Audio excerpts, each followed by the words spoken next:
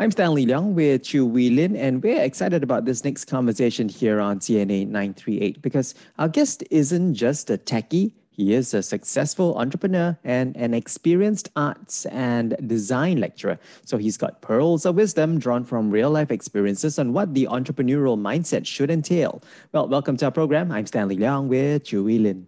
So, is having fire in your belly enough to power you towards starting a business? More importantly, can it sustain your operations? And what has our guest learned from the University of Hard Knocks about entrepreneurship that schools will never be able to teach? Well, we pose these questions to award winning tech entrepreneur, startup consultant, and educator, Han Fei.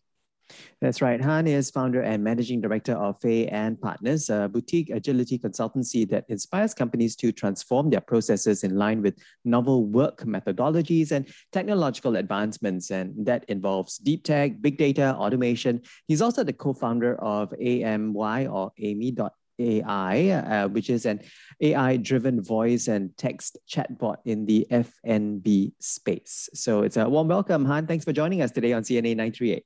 Hi Stanley. Hi, William. Thanks for having me. Glad to have this platform to share some of my knowledge with everyone. Thank you so much. Yeah, we're excited to jump into a conversation right now, Han. Now, what's broadly different about the business climate of today as compared to decades past? I mean, was running a stable ship on an even keel easier to do back then than it is right now?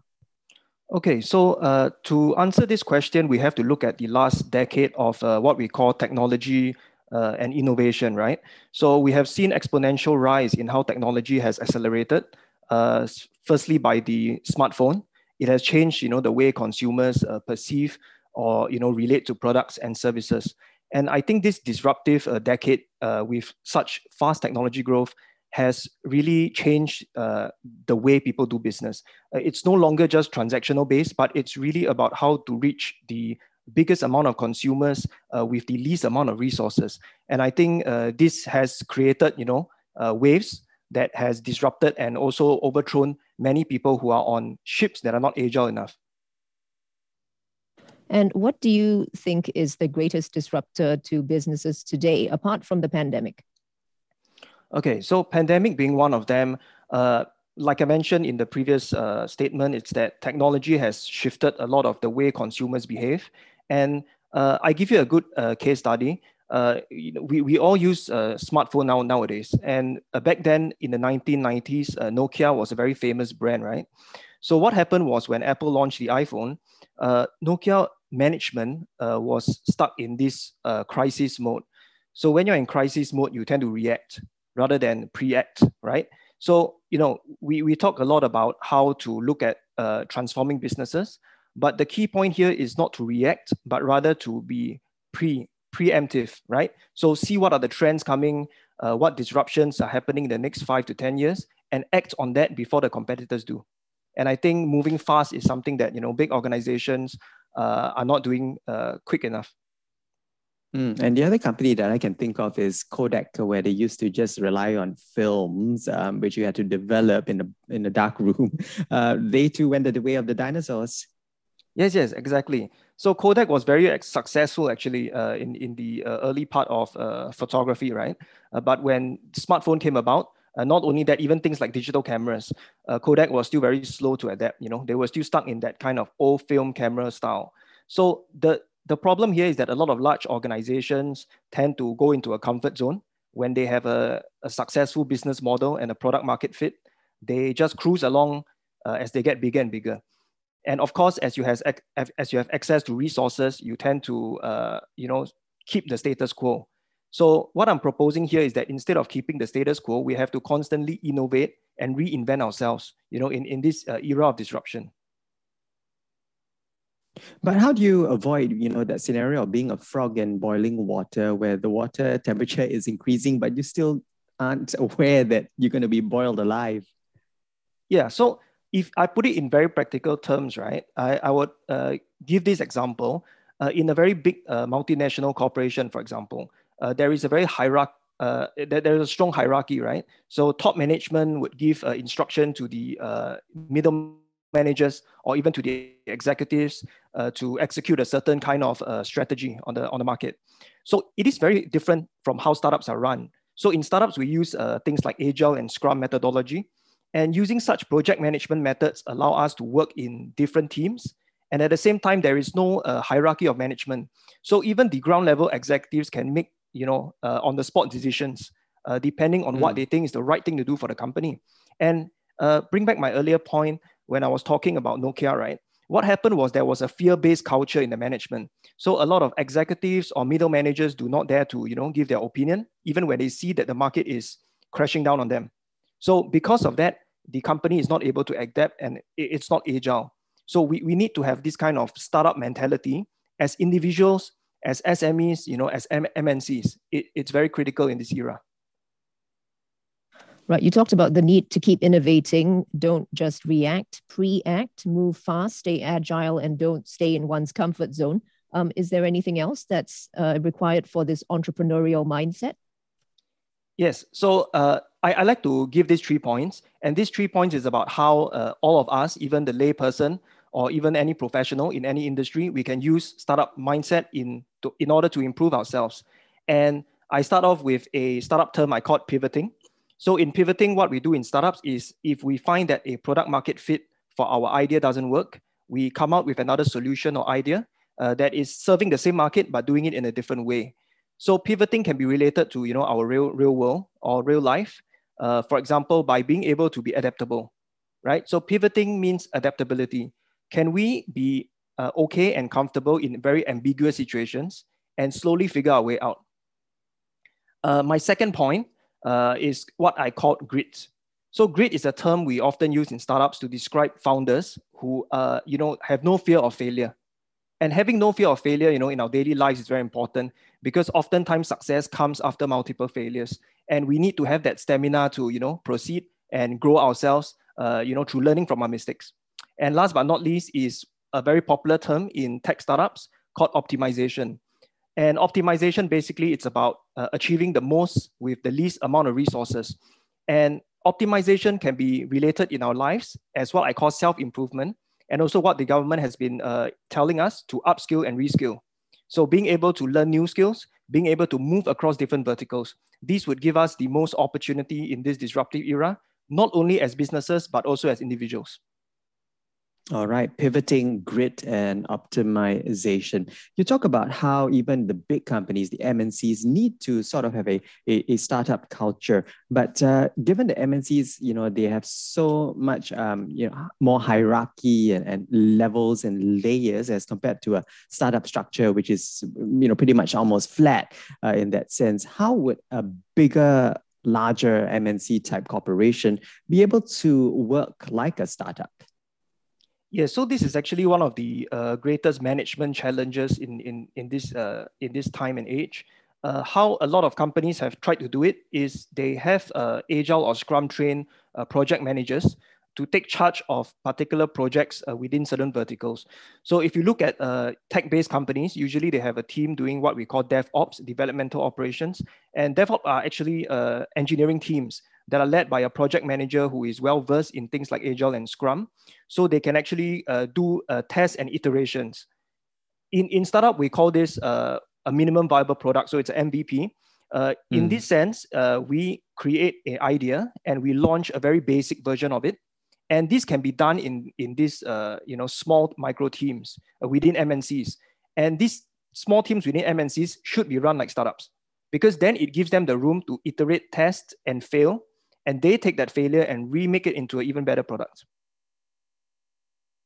This is Money Mind on CNA 938, and we're speaking with tech entrepreneur, startup consultant, and educator Han Fei about the entrepreneurial mindset. Now, apart from being a design research lecturer, you're also a tech entrepreneur, and you have a few businesses as well. Looking back, what do you think are some things that you have learned by being on the job, which, going through courses and other educational academic subjects could never teach you quite as well? Okay, so just to bring the timeline back a bit, I started my first startup when I was doing research at NTU. What happened was my research, I wanted to bring it into the real world and test it in the market, and hence I created my first startup. As a student founder, I found a lot of difficulty or rather I underestimated the difficulty, building a startup requires. And I made a lot of mistakes along the way. So a lot of these mistakes could have been avoided, but I believe that this is what we call the school of hard knocks. So in the startup world, running a startup yourself teaches you more than what an education could, right? So in my time lecturing entrepreneurship for art students in particular, I realized that a lot of students could understand the theory of it, but in the real world, when you're running a startup, when you talk to investors, when you talk to partners, when you're trying to get your product out there, there's a lot of ambiguity, right? So we need to be able to be comfortable in the uncomfortable. That's the easiest way to put it. And I don't think you can learn that in an academic setting. And that is something that you need to, experience by going through trials and tribulations. Yeah, I have come across, many who haven't even graduated from university and already have been delving into, having their own startup, venture on the sides kind of thing with school backing and support. Would that, you think, be the best time to really get your feet wet rather than to wait till you graduate and then come out and try to do something grand and big? Yes, absolutely. So my firm, Fay and Partners, we also provide pro bono mentorship to a lot of youth founders. Because I strongly believe that in order for our country to become or competitive, in this disruptive age, we need more entrepreneurs. We need more people with creative, innovative ideas that are willing to test the seas, right?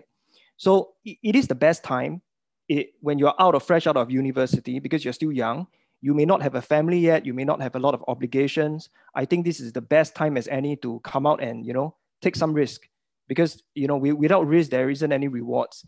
And also as an entrepreneur, you get to contribute back to the society by creating more jobs, by improving the GDP. And I think we need a strong base of good and successful startups so that we can grow. And even because we are in a globalized world now, we are competing with the tech upstarts in the Chinese market, in Silicon Valley. So to be competitive, we need to have this startup culture, basically. So yes, I believe so. And what are your observations on how young people today in Singapore are taking to entrepreneurship? Over the last years, we have very strong support from the government bodies, especially Enterprise Singapore. They do provide grants for first-time founders, and I think this is a very, very good, way to get people to, dip their feet in the water and get a taste for the startup life. I always say that the startup life is almost addictive. Once you start building your own companies with your own visions and ideas, you start to really enjoy it. And I think passion is really something critical for any entrepreneur, because without passion, you don't have that stamina to carry on despite failure. And my earlier point is about grit, right? So grit is about persevering despite multiple failures. And I think what keeps you going, what stamina is basically passion. So who would you say, Han, would be most befitting of becoming an entrepreneur? I mean, do you need certain qualities? Do you need certain skill sets to be able to be a successful one with grit and being able to be adaptable as well to situations and circumstances, like you mentioned earlier? I think the most critical thing for any would-be entrepreneur is, having this spirit of learning. So having this idea that you never have all the information that you have, that you constantly want to upgrade and improve yourself, that you are willing to go above and beyond, your current knowledge to acquire new knowledge, or to acquire or to experience things that you haven't experienced before. I would frame that up in one word, which is curiosity. If you're somebody that is very curious about how things work, about why things work the way they do, building a startup is the best way to test your ideas in the world, in the commercial markets, and actually make an impact and a difference to millions of lives around the world. But this trait of or this ability to have grit, do you think it's something that some people just have in them, or do you think it can be developed? So this is also a point of something that I've been researching, at least for the last 2 years. It's about what makes somebody an entrepreneur, what gives them this kind of characteristics, what gives them this kind of, traits. So I would say a large part of it comes down to the culture. There's a reason that certain countries produce a lot of top startups, that are even in the Fortune 500. So the point here is that our culture, also contributes a lot to how an individual develops in terms of their traits, whether it's suitable for entrepreneurship. A very good example is about risk-taking.